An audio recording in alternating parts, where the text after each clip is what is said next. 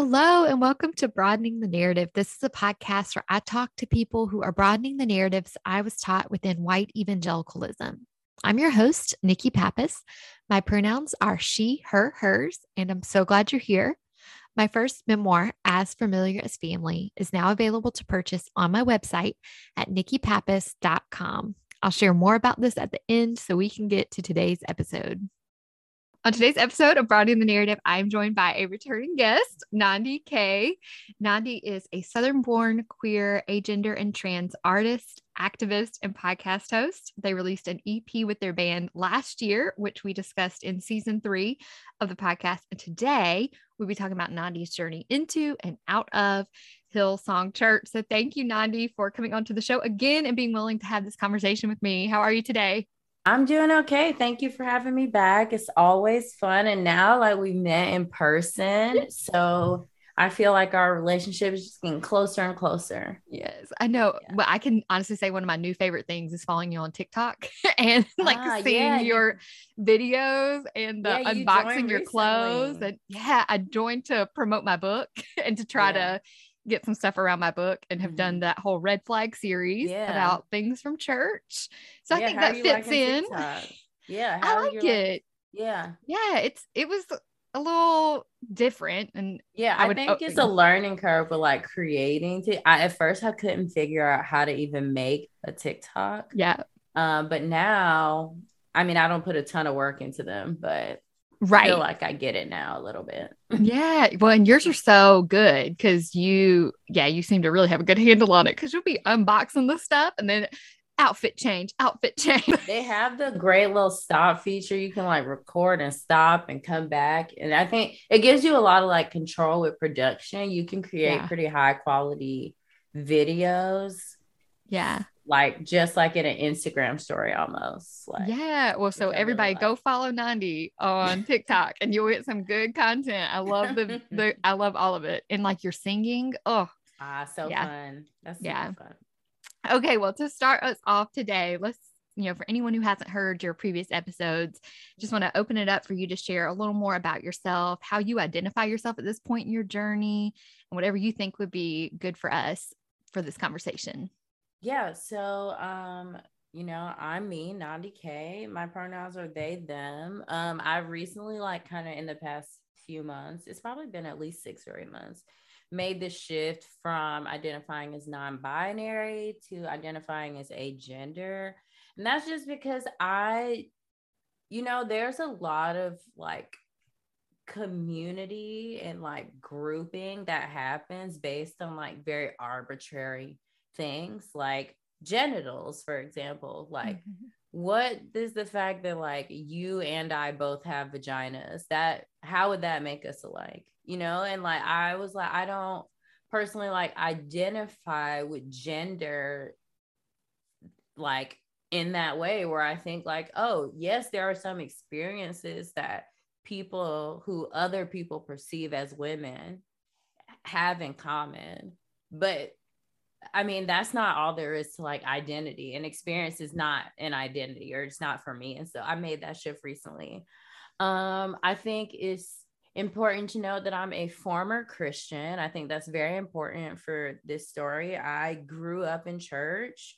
My mom was like a minister of music and church musician for a really long time in my life. Hillsong was the last church that I went to. Actually, no, I went to one more church after Hillsong, but I have a big church background.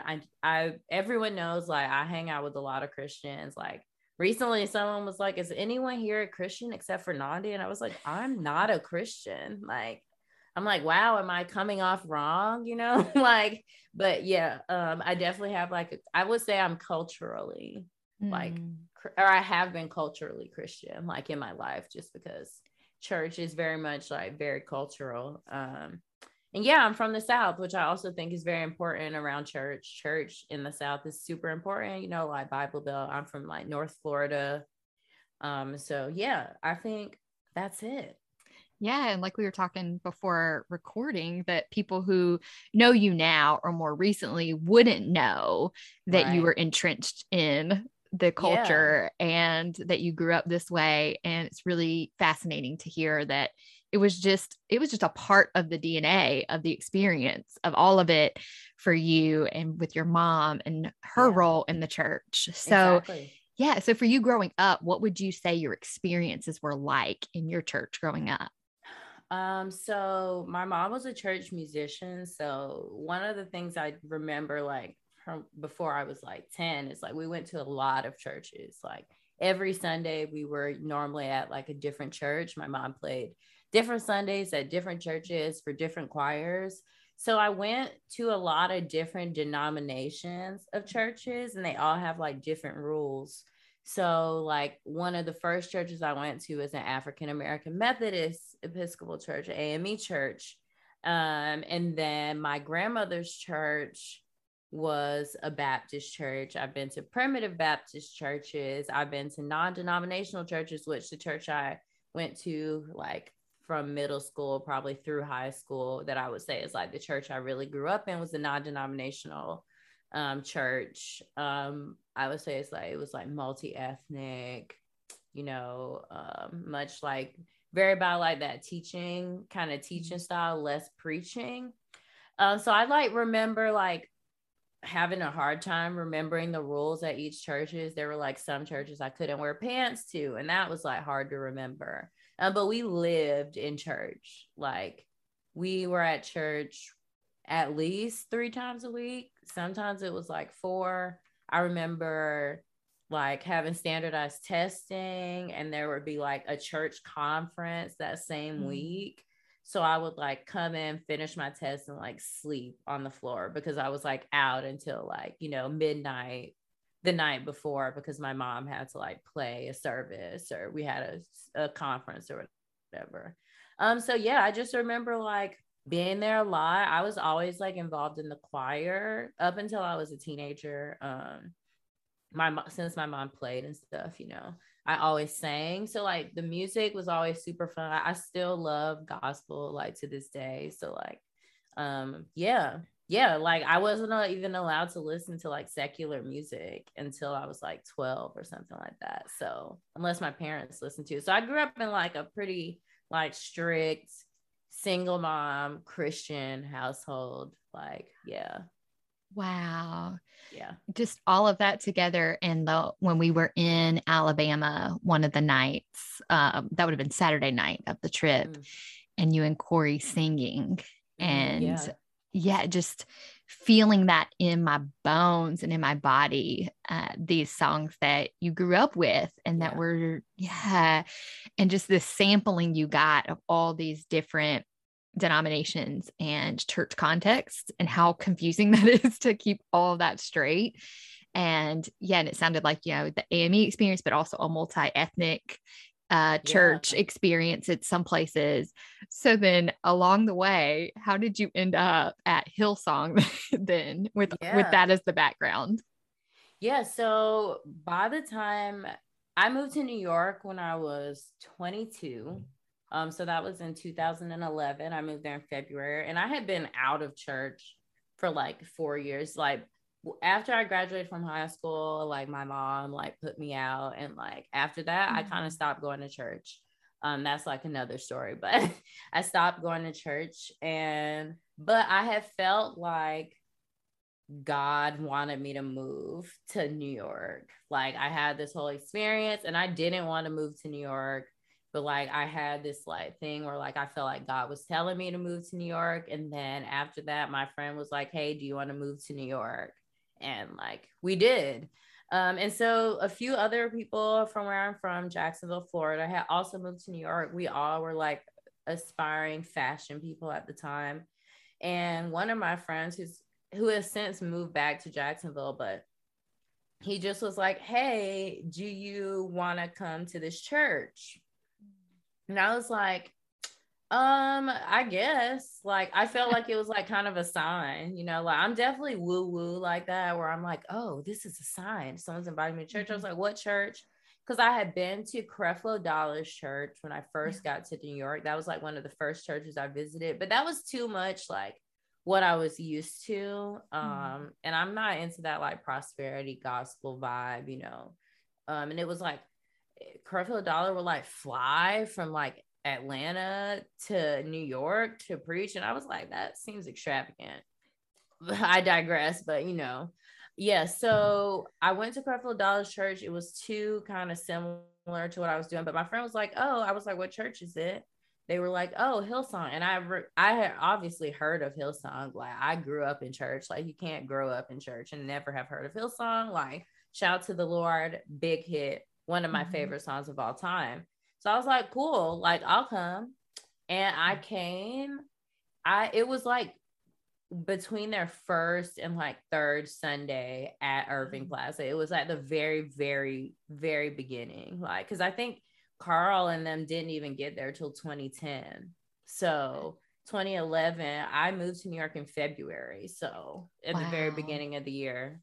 And I went there for the first time and like I had an incredible experience. I mean, like if anyone's listening or if you've ever been, I don't know if you've ever been to like a Hillsong church or even a Hillsong concert, but the production value is high. Like it's very high. And especially in New York, like I could wear whatever I wanted, which was something like that in non-denominational churches. I had really gotten used to like the come as you are kind of look. But in New York, there was like even another level to like what you could wear to church. Like when you're going to church literally in a concert venue.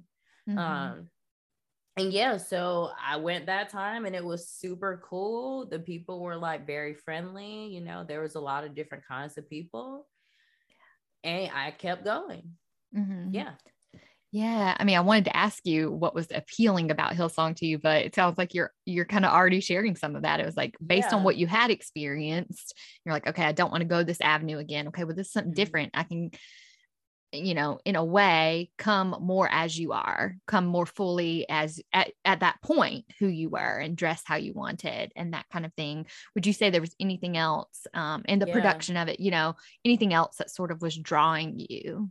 I think also like moving to New York, it was like my first time moving away from my hometown. Like I wanted community. I was looking for friends. Like, how do you meet new people? Like New York is a very lonely city, I gotta say, for a place that has like so many people living on top of each other. It's very lonely. I'm not gonna say it's hard to make friends or anything. I think it's quite easy to make friends, but it's a lonely place. And like how you that these are the kind of places, like I know that you create community at church because I grew up creating community in church, and now I've moved back to my hometown, and like people that I grew up with in church are still my friends, you know, like those people. So like I was definitely looking for like community, and like that's what I knew church as community at that time. Yeah.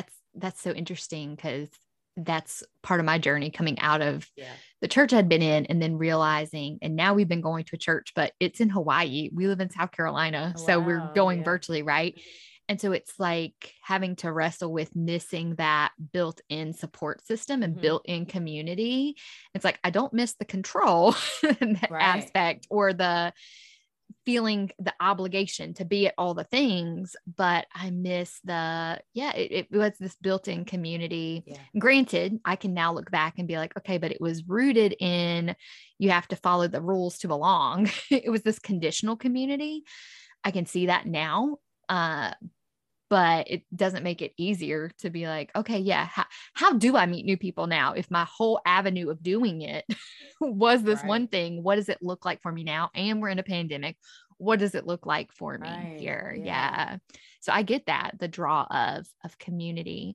So what would you say were some of your initial red flags that came up for you at Hillsong? Because you said you moved to New York in 2011. And I went to Hillsong for about 3 years. So I went to Hillsong for from 2011 to about 2014. But I started falling off. Probably 2013 is when I started leaving, like when I stopped coming as often. So yeah, I was going there. I was meeting people, you know. It was a very new church. So like it was like a startup. I'm in tech. I happen to be in the startup space. Honestly, like I actually am just making this connection, but like I'm into that, like building stuff from the ground up, right? And I had never been to a mega church before. This was my first and only mega church experience. But when I came in, it was still small enough that you didn't feel like, you know, just like another, like a dot in like a sea of faces. So like, you know, I started volunteering. I was a part of the Connect team. The Connect team are the people who like greet people who are standing in line waiting to get in. Cause like New York City, you waiting to get in line for church. It doesn't matter what time the service is. Wow. If the service is at 10, like people are going to be lined up at least by 9, maybe even earlier. Wow. So they have volunteers meet early, come out, greet those people. At that time, we used to give them snacks too, which was cool. Like, I like doing that. Like, I was meeting new people in the line. Like, you know, I'm a friendly person. Like, I'm good at meeting new people. I don't really meet that many strangers. So like, it was fun. I was meeting new people all the time, you know. I met some great friends, started going to like some Connect groups, which are like the smaller kind of Bible study groups. And that's where I really started like plugging in with like community and meeting people in the Connect groups. I met some people that I'm still friends with to this day. I think one of the first red flags I remember was I was in a Connect group, and the people who led that Connect group were 2 Black women, a mother and daughter from South Carolina, maybe from North. They're from one of the Carolinas. Okay. And they just felt like family to me, Black Southern women, like, and I joined that Connect group. And a few of my friends that I was like friends with in the main church also joined that Connect group. And people were coming pretty far because the mom, she was probably one of the oldest people in the church. Hillsong was a very young church. Like we were all in our like early 20s, early 30s, you know. And yeah, so I had like built like community with this group. Like the daughter, she started singing on stage, which is like a big deal. And I didn't even really know how that worked. Like I didn't even know how did you even get to sing on stage, because I really wanted to sing. Like that's how I wanted to serve, but they didn't have that, you know, when I started coming. And so one time I had went after church, I hung out with like this guy from church after church. And like, I don't know if I came home late or I didn't come home till the next day. I'm a grown person though. So, and when I went to Connect group next, the mom had said to me like, you know, why are you hanging out with this man who like literally comes up to get prayed for having a sex addiction? And I was like, how do you know that? And why is she sharing it with you? Right. And so that was like one of the first things that I was like, so are people like sharing people's like prayer requests and shit? Like what's going on? And then when that happened, while I was going to Hillsong, I had an abortion while I was going there. And this woman also had a dream about it. And so when she like, which is so crazy, I didn't tell her, but like I saw her the same day and like she was like, is it done? She like told me she had this dream of me like pulling a fish out of a bowl and showing it to her, which is like so crazy. Very Southern. If y'all know about Southern superstition dreams, like a fish, you know. And when she had like exposed this other person's like prayer request to me, I thought like, what is she telling everyone about what I have going on? You know, because like I'm feeling like I can confide in this person and like that this is someone like I can keep confidence with. And I was like, oh, that's weird. And then I got a job because I had like I really struggled financially moving to New York. It's a really big, obviously big change from living in Florida. And I got a new job that like my hours, sometimes I had to work on Sundays. So I couldn't like serve for 10 hours on a Sunday. I couldn't come from like noon to 10 p.m., and so I missed church for a while, but like my friends were so good. They would always send me the notes. Like I was still very plugged in, like to church. And so one Sunday I came, and this Connect group leader, and maybe it had been a few months, probably like 6 months since I seen her at church. Like I had been, but maybe she didn't see me. And she came up to me and was like, "Hey, like I've been praying for you." And I was like, "Oh, that's weird. You haven't called me in 6 months. Like you haven't called me at all." And I was just noticing like the judginess of like these, like, who in my opinion are baby Christians, because mind you, like I grew up in church, and also like my mom was like really into like theological research. So like I already am like, this church is like fluffy. This is like less than youth church. Like this is like church for kids. And then these like baby Christians who just got saved yesterday are like judging me because I might be having sex outside of marriage, or because they didn't see me at church for a few weeks without asking me like what's going on in my life. I was very thrown off by that. Yeah,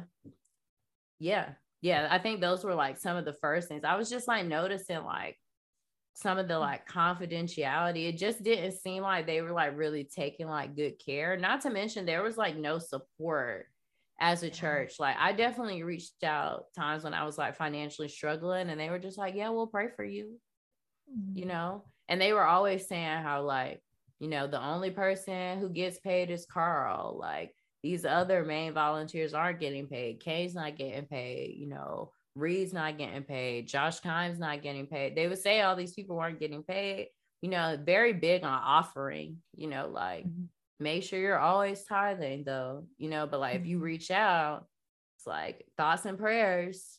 And I remember telling my mom that at the time, and she was like, "You didn't reach out to your church for help?" And I was like, "I mean, I did." And they said, "We'll pray for you." And she was like, "What?"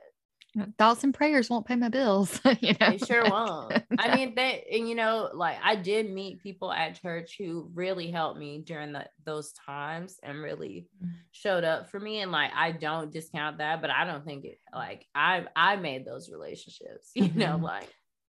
Yeah, that's looking back on my church experiences and the church where I was spiritually abused. It's like the system as a whole isn't supporting you. Right. You might find individuals within the system who can, but 5 people can only do so much. It's not, it's not a sustainable model, Right.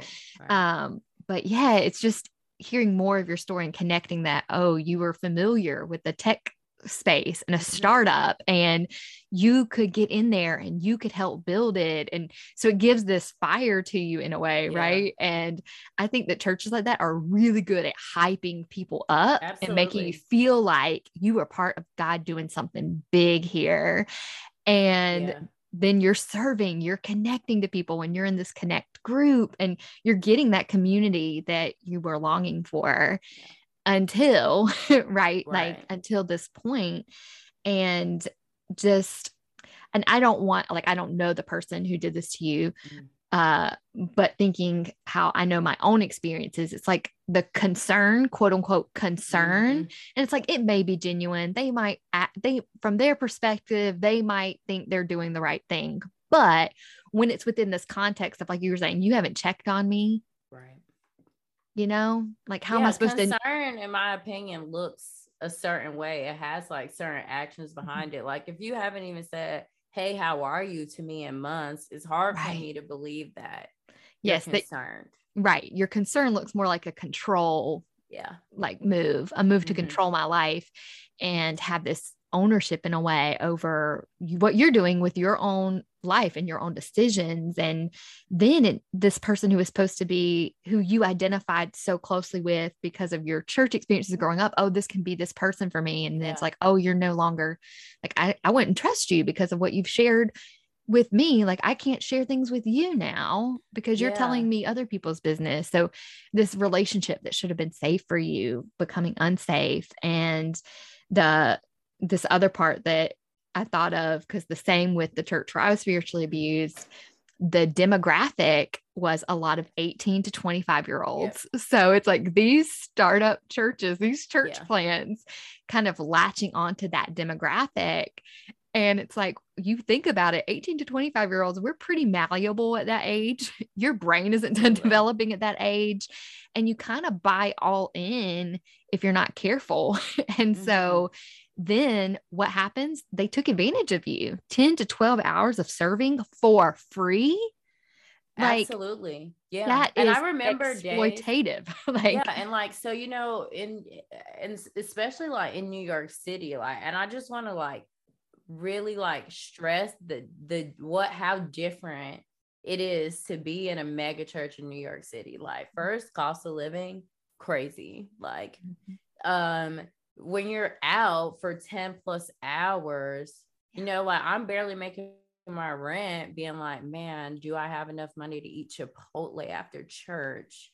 Because I'm not gonna feel like cooking when I get home, or like I don't have groceries, or like staying out all day and like knowing you have to eat out and being like, fuck, I don't have it. Like, I don't have the money. And again, like I had people who were great and like supporting me, but it's a lot, like working for free. Like, and at the time I literally wasn't even thinking about it as like working for free. I really was like grateful. I do love building things like from the ground up. It is very fun for me. It's fun for me to like feel like I can help create like the culture of a place, but also like, again, like for me, it was like the judginess. I also remember this person saying to me, like, kind of making a comment of like, why do I have friends who are not Christians that don't come to church? And I just was like, but like in the Bible, like Jesus wasn't even like that. Like Jesus hung out with lots of people that people didn't want to hang out with. So like, and those were the things too, right? Because like I grew up in church. I'm not someone who doesn't know the Bible. Like literally just by knowing Psalms, you could learn the Bible. Like I can quote scripture with the best of them. But I also know like some of the stuff y'all be saying, y'all be taking it out of context. And I'm like, when they talk about like Jews and Gentiles, it's very specific what they're talking about. They're not talking about me hanging out with people who are not saved. Like, that's, and if, because I don't believe this, but if God wanted us to evangelize the gospel, I personally don't believe that he wants us to do that, but I think he's God, so he could probably do it on his own, you know, but like, why would we be evangelizing to save people? Like the logic like wasn't there, the doctrine wasn't there, the theology wasn't even there, and some of the like stuff that I was hearing from people, and it was just like, I mean, the music is cool, but I mean, it's not gospel or nothing, you know? So yeah, it was, there were a lot of red flags just all around, honestly.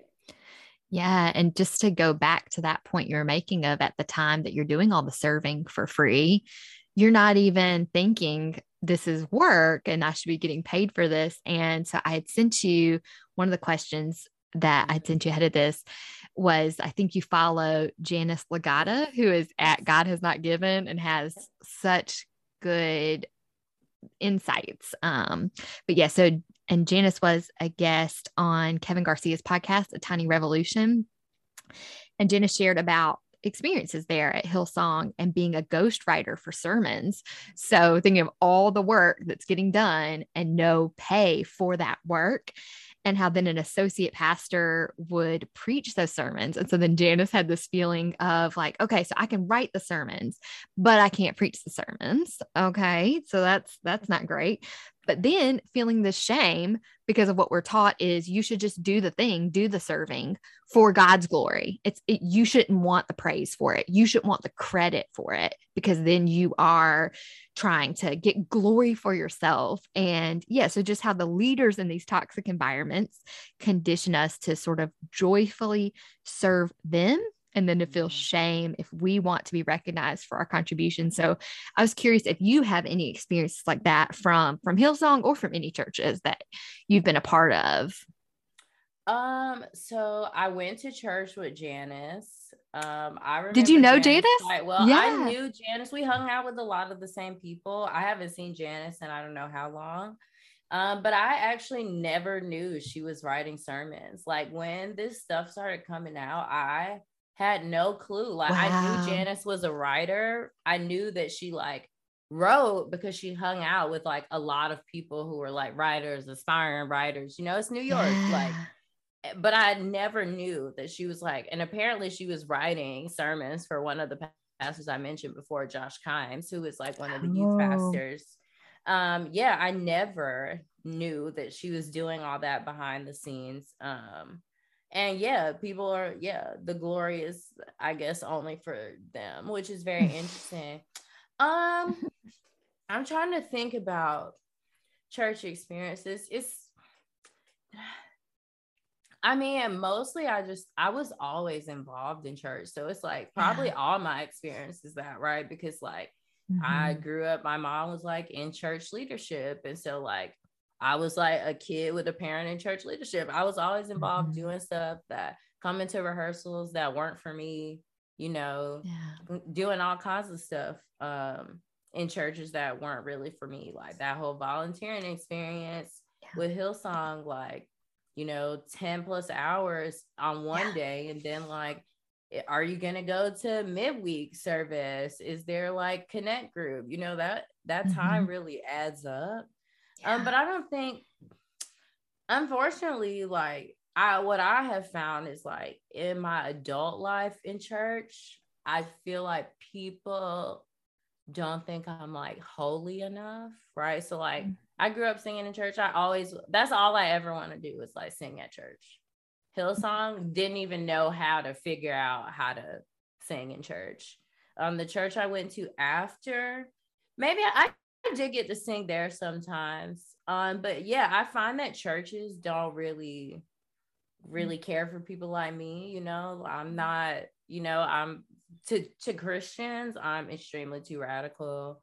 I support sex workers. I support sex work. If people want to have sex before marriage, I think that's cool. If people want to be gay, I think that's also cool. I think trans people are God's truest reflection of like who God might be. Like, so like Christians don't really like receive me like that. And that's fine because I don't personally care for Christians and those kind. But yeah, I feel mostly, especially in my adult life, like excluded from participating in like traditional Christianity. Yeah. And like, one, I want to just say like, thank you for sharing everything you shared here and the experiences that you've shared. Like I hold those so tenderly. But yeah, just with this whole culture within, not like, you know, Hillsong is just an example of it. It's not the only example of it, right? And so that I feel like there is just this undercurrent in so many churches of this. Like you don't have to be a mega church to have a celebrity pastor culture. Right. You know, the culture is there where, like you were saying, oh, they get to get the quote glory. It's fine for them to be praised. And then it's like churches are so focused, regardless of their size, on their brand and their image. And then if you don't fit that brand and that image that they're trying to sell, because it's so capitalistic driven, it's such a consumer, like, you know, all these churches, even the church I went to, like they would release EPs, even though we were this tiny church. And it was about getting the people on the stage and behind the mic who fit the image.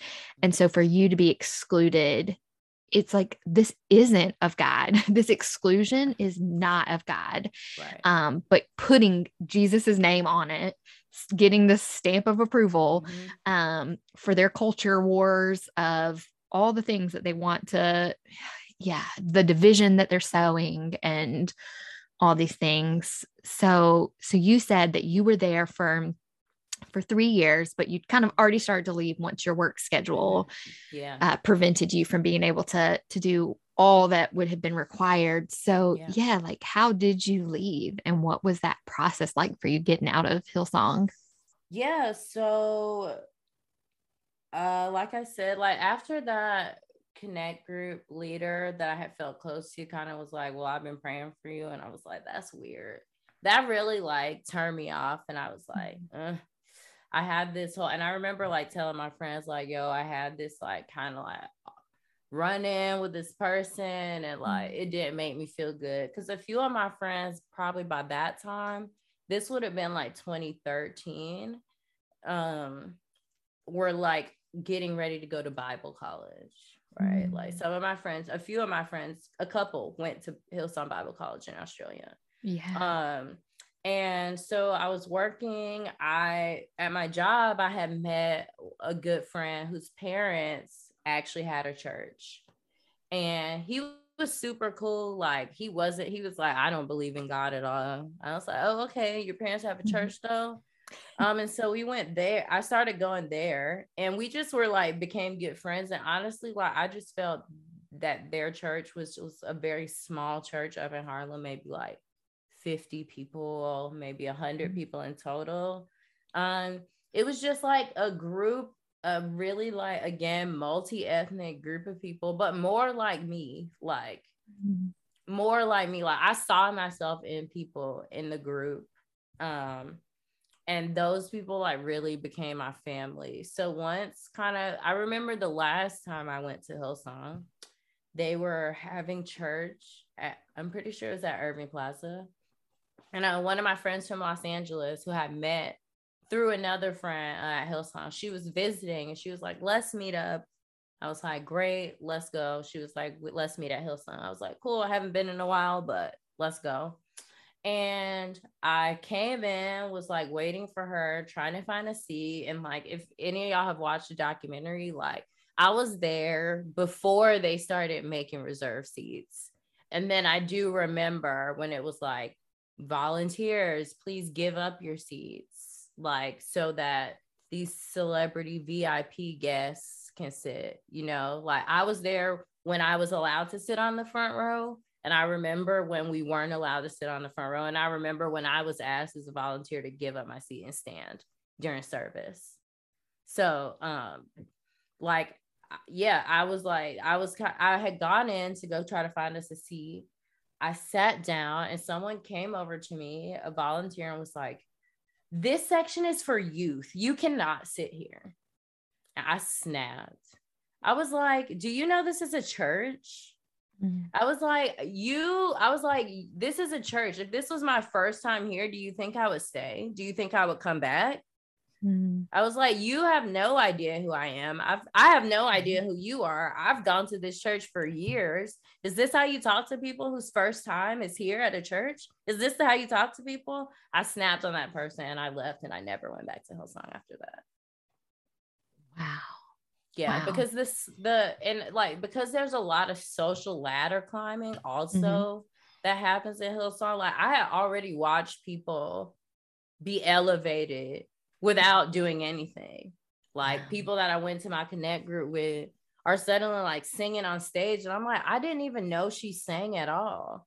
But I do know she's dating someone who runs in the right circles now, like, and so that kind of stuff, like a lot of volunteer leaders really used to get drunk with power and like feel like they could talk to people any kind of way. I used to hear horror stories all the time, especially from some of the groups of like white women groups and stuff like that. So by that time I was like, this is absolutely not okay. This is not a culture I want to be a part of. And I left. And it was a few years later when I was like, was that a cult? Yeah. And I would say yes. Yeah. I would say that Hillsong is absolutely a personality cult. Yeah. And to just see the culture created of this, you give up your seats for the celebrity people. And it's like, okay, this is so antithetical to what, if we're going to believe what Jesus came to do, if what you're teaching me that Jesus came to do was this upside down kingdom, this isn't upside down kingdom behavior. If you're making like if you are still centering the celebrity or making sure that they have comfort, it's like, that's antithetical to what you're teaching, to what you say you believe. Yeah. And just kind of holding those two experiences of your last time there and what you had been feeling in your body and experiencing there versus the church that you're then welcomed into, where the son isn't even like saying, I don't even believe in God, like exactly. these different experiences, and you being on your journey out of that and into this, like, and I don't want to put words into your mouth, but thinking about how the teachings that I know I was subject to lead to a very disembodied and disconnected from myself experience, and a lack of trust of myself for interpreting the reality around me. And then to be part of to come out of that and to start being on this journey, healing and reconnecting with all of who you are and being able to show up with all of who you are in an embodied way. I'm just curious, like, what has your life been like on the other side of Hillsong as you heal, and what does healing look like for you now at this time? Yeah. So I think one thing I always say about my Hillsong experience and that I feel very grateful for is like, I can say I wasn't really drinking the Kool-Aid like that. Right. And I think that when we think about like the demographic of 18 to 25, because also now that I'm a tech person, like startups also prey on that demographic. Mm-hmm. They pay them less. They have them excited. They have that energy. They're so ready to go. They pay them less. They're just happy to be there, I think that because I grew up in church and like my mom also grew up in church, like I was always skeptical about church. I think like when you're in church leadership or like close to church leadership, you get to see behind the scenes. And I think that like I've always been skeptical about church. And it's because like I remember like I grew up, my mom was a church musician, and then we stopped going to church for a few years. Like my mom experienced very serious church hurt. My mom got pregnant with me and had to leave her home church that she grew up with because she got pregnant with me out of wedlock. So like I knew about like church hurt. And so I always went into like church communities very skeptical. And so like I didn't really feel like, I feel like I got out of Hillsong what I was looking for, like, which is community. But I think, and like, I do find that in all through church, I really was wrestling with who I was. Like, I wasn't even able to really realize I was queer until after I got completely out of church. Like after this church too, the one I went to after. Like I really couldn't, like church. I really think that church was like a big reason why I couldn't really come to terms with my queerness. I didn't come out until I was 25. And I literally had no idea before that, even though I had been with women when I was like 19, like it was still like so beyond me that like I'm actually queer. And I think church had a lot to do with that. So I think that healing for me has been, like you said, it's been a lot about like connecting to like who I really, really am. What I believe in, what I think is true, what I think people should be like, how I think people should treat me, how I think people should treat others. Yeah, it's just been, a lot of like, and honestly, it's been a lot of like minding my own business. And like, like the church, like they mind other people's business. That's kind of like the business of the church, right? Is to be like, oop, they're not living right. Oop, they didn't pay their tithes last week. Oop, their daughter's pregnant and I know she's not married. Like that's how I feel like church gets. And that can happen in any community, but church has such this like moral high ground they sit on. And like, I really had to like get myself away from that to be able to really like see who I really am. And now I'm like 33. So it's been like 9 years or so since I went to almost 9 years since I went to Hillsong. And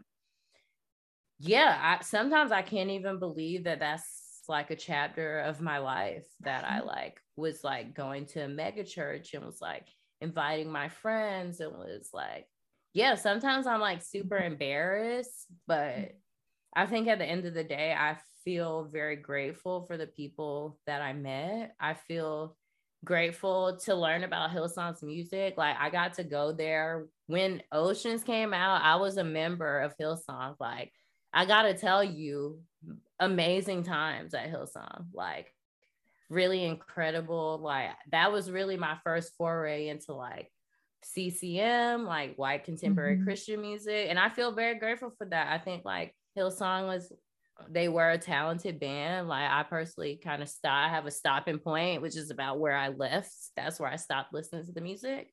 But the people that I met there, like those friendships are honestly like, I was literally thinking about this conversation. Like it's been 10 years and I'm like thinking of all the people that I met who like I just text yesterday, you know, like so I feel really grateful for that. And that's another thing of being like, hey, like not beating myself up over having that experience. Cause it's like, it really could happen to anyone. People are like, no one looks to join a cult. That's what they always say. No one looks to join a cult. And that's exactly like how it is. You just wake up one day and be like, fuck, is that a cult? Yeah. I mean, just it sounds like, right, you had this healthy skepticism rooted in your mom's experience and your own experiences and what you saw behind the curtain, right? But then the community that drew you in and the passion of it all and what they could cultivate there. But like we were talking about before we even started the call, like things having a beginning, a middle, and an end, and then your time at Hillsong coming to an end, and being able to look back and have this compassion towards you at that age and at that time. And to be like, okay, well, here's what I can take from that experience. Here's how I can see that it did help me. And then for the places where it didn't, like to just, hold yourself gently and that experience with so much tenderness because you were still so young, you know, like you're so young, 23 years old. It's like, what? Yeah. I know. I'm like, I always say that's like age like 4 as an adult. Yeah. Age 5 as an adult. You know? I mean, it's wild to me because I think I know very few people who make consistently wise decisions like in their 30s, 40s, 50s. So I can't expect myself at 22 to have made consistently wise decisions. So you made the decisions based on the information you had. And then when you got new data, you know, like when my friend Danielle Stocker, she talks about the data, you know, listen to the data, sort through the data, make a decision based on the data. So it's like with new data, you got out of a cult, you know, with the new data, you exited. Exactly. So, and you mentioned this earlier about the documentary. And so I was curious, like, have you watched it? Did you watch it? Yeah. So I watched it, like, I think the day after it came out. Wow. One of my really good friends is one of the main voices, Brando Kress. Wow. He's one of the first people I met going there. I met him in that Connect group that I was talking about. He's in my band now. Like we're still very good friends. And honestly, it was kind of triggering. It's been so long. I think I wasn't like expecting to right. You said 9 years, right? Yeah. So you were thinking, I was in the early days. Like it's like the stuff didn't start coming out till like 2019, 2020. So like by that point, I've been gone over 5 years from the church. I definitely didn't expect to have like some reactions because like the woman that Carl they showed that he cheated with, I went to church with her. I remember seeing her at church. Like there's been like so many allegations against like Reed Bogart, who was one of my pastors when I went there, Josh Combs, like all these like sexual allegations of sexual assault, rape. Like it's very scary to think about what's going on. And watching the documentary, I was just like, it's easy to blame it on Carl. You know, like it's very easy to blame it on Carl. And I'm glad the documentary kind of touched on that. Like, because the church I went to after was also a part of the Australian Assemblies of God. And they were actually put in touch with Carl Lentz when he first started and offered to kind of like help him get the lay of the land of New York City. They have been pastors in New York for over 2 decades. Like, and he was like, no, I don't need your help to them. Right. Like, which is, interesting way to build community, but okay. Yeah, so when I watched the documentary, it was just like, I can't believe like all this shit like happened, you know, thinking about like the labor abuse. Like I think that part is hard for me because as someone who was like working very low wage jobs, I was like working in retail at one point, working in restaurants at another point, like very low wage jobs, like to be doing free labor, but then have someone like judge me for working instead of going to church. You know, like those kind of experiences, like it's like poverty is not a moral failing. Right. And I think that like there's so many bits of like it's like all the gospel they adopt to turn into this like pop culture gospel. Because I think about like Carl Lentz messages, right? And like one was like gold in the garbage. Like what? A left on Mott, which is like a one-way street in Soho, New York. You can't actually turn. You can only turn left. So maybe the message is called a right on Mott because you can't turn left on Mott. It's a one-way. A right on Mott. There was a relationship series called That's the Way Love Goes. Like, I'm sorry, like, does this man sound like he has a sound theology? Like, it's very much giving like The View church, you know? It's just and I remember being like, but this is like youth church. Like they don't talk about spiritual warfare. I remember like making these comments like of like, I'm used to them talking about some real things at church. And like, it was so fluffy. I remember my mom one time being like, did your pastor say something when they passed gay marriage? They were like, did your pastor say something? And I was like, no, he didn't. She was like, well, he needs to. And I was like, well, I think he's like minding his business or whatever. Like, I personally don't think that like he needs to say something. But then I hear that they were like telling queer people that they need to be straight. Like, or if you're queer, like you're getting fired from volunteering or like, you know, that was really shocking to hear. But it also like made me feel very sound in my decision to leave Hillsong Church, which I never questioned ever. Like but it was like when you leave churches, you do lose community. And like when I left the church after that, I lost a lot of community, you know, like, but also it's like we don't align anymore. Like I don't really believe that stuff. And like I was finally able to figure out, hey, this isn't something that I really believe. Or like if I did, it would be a very different interpretation than what you had. So I think like the documentary just it was a little hard to watch, but it was just like, aren't you so glad you left when you did? Yeah. I mean, by the time you're watching it, you're 9 years out. You're not expecting all the things that are gonna come up for you. Right. Yeah, that's hard. And to just look back on it and think about your experiences there, and to think from the pulpit, there's not this robust theology being talked about that, I don't know, like, I feel like if you don't know that, then you would think that based on the music that they release and how talented it all is, that it's supposed to be this like the fact that they have a school, you know, like for whatever, you know, like the Bible school, you'd think it's going to be this more robust theology that you're getting. And so then to be disappointed in that way, but then that they're not talking about things from the pulpit that like regarding gay marriage or things like that, but then, you know, undercover telling people things. And it's like I spoke with one of the founders of Church Clarity, this website, Church Clarity, in season 2 or 3. Everything's blurring together now, but it's like Church Clarity. You can go and type in a church into that website, and it lets you know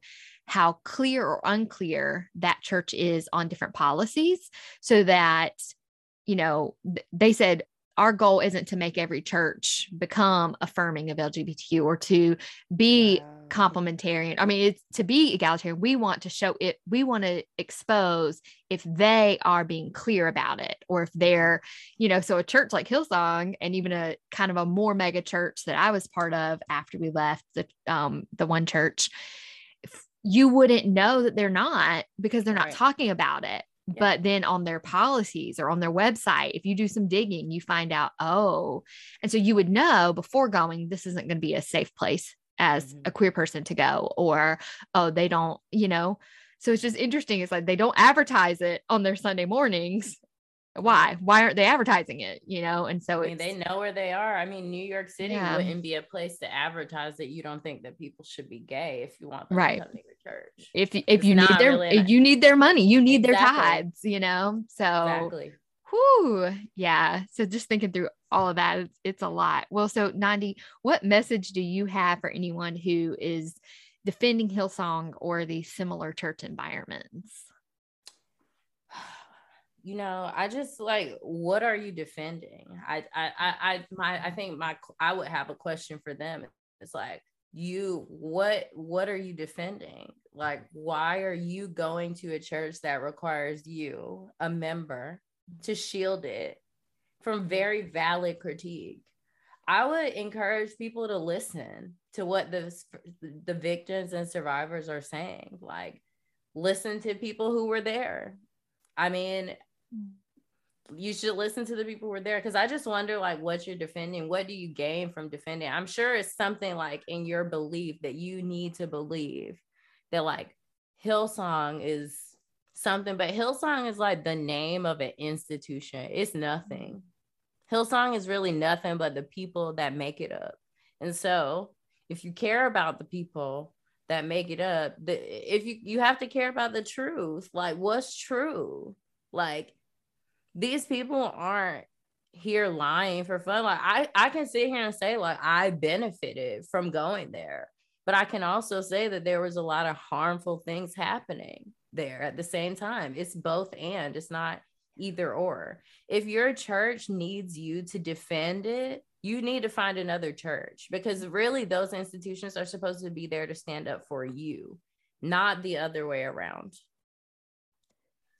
That's so good. That's so good. That's the whole nutshell of it, right? Yeah. Oh, get a new church. Period. Yeah. Okay. Well, these final questions that I have for you are ones I'm actually borrowing from Tasha Hunter, and they're questions that she asks her guests on her podcast when we speak to close out their conversations. And I just love them. So, who or what inspires you? Right now, I think I'm inspired by young creators. I think if I say somebody specific right now, I would say like Chloe and Halle. I've been watching them since they were little girls on YouTube recording covers, and now they like are Beyonce's proteges. And every time they put out new music, Chloe just put out something new a couple weeks ago. It's just like, it really like gets me going to see kids in their 20s or young adults in their 20s, like really being able to connect with who they are early. Like, I wish I really was like super in touch, like with that part of myself when I was like 20 or 21, but that always makes me feel real good that the kids are all right. Yeah, I love that. Well, who or what makes you laugh? Cat videos on TikTok. I think I forgot what this cat's name is, but the cat that I follow, he knows how to lock his dog companion friend in a cage, and I just love cats doing anything. I love that. I did not know there was a whole subset of cat talk, Absolutely. Like, I love that. Yeah. That's fantastic. What song or type of music gets you dancing? So much, but I would probably say like disco. I love disco music. I feel like it didn't have a long enough era to be around, but yeah, disco. Michael Jackson's Off the Wall album, Donna Summer. Anything disco. I love it. Yes. Oh, that's amazing. Well, where can people find you on social media to stay up to date on your music and anything else that you have going on? Yes, you can follow me on all social platforms: Facebook, Instagram, TikTok, Twitter at Nandi, Kayy, Nandi K. You can subscribe to my Patreon. I also do updates there. I'm also Nandi K on Patreon. And my website, nandik.com. Awesome. I'll put all that in the notes. And I didn't even know you had a Patreon. Is that Yeah, I'm new so bad or? about it. I've had it Oh, for like a year, but I'm not that active. I haven't been, okay. but I'm trying to get back into it. So Yeah. Well, I yeah. will definitely include all that. And Nandi, thank you so much for Thank you taking for this having time to me. talk with me today about your experiences at Hillsong, the things that drew you in and the things that kind of led to you leaving it and being so vulnerable about your journey. And I enjoyed our time Oh, together today. well, thank you so much for having me. It's always a pleasure. Of course, we'll come back anytime. Thank you so much for listening to Broadening the Narrative. Follow me on Instagram at Broadening the Narrative. If you haven't yet, please rate, review, and follow the podcast on iTunes and Spotify. Your engagement helps others find the show. If you like what you heard today, share it with a friend and on your social media. I really think that little by little, person by person, we can broaden the narrative. My memoir, As Familiar as Family, is now available to purchase through my website at nikkipappas.com. As Familiar as Family explores how I was groomed for toxic relationships and religion and how I got out. And I know I'm not the only one. So head to my website to buy a copy for yourself and anyone else who is hurting and healing from toxic relationships and religion. The music for this season was created by Joshua Pappas, my oldest child. We worked together using the Chrome Music Lab Songmaker and had so much fun. I also want to thank Daniel Boland for creating the episode graphic. You can access the Broadening the Narrative blog and transcripts for podcast episodes as they become available by visiting my website. Until next time, grace and peace, friends.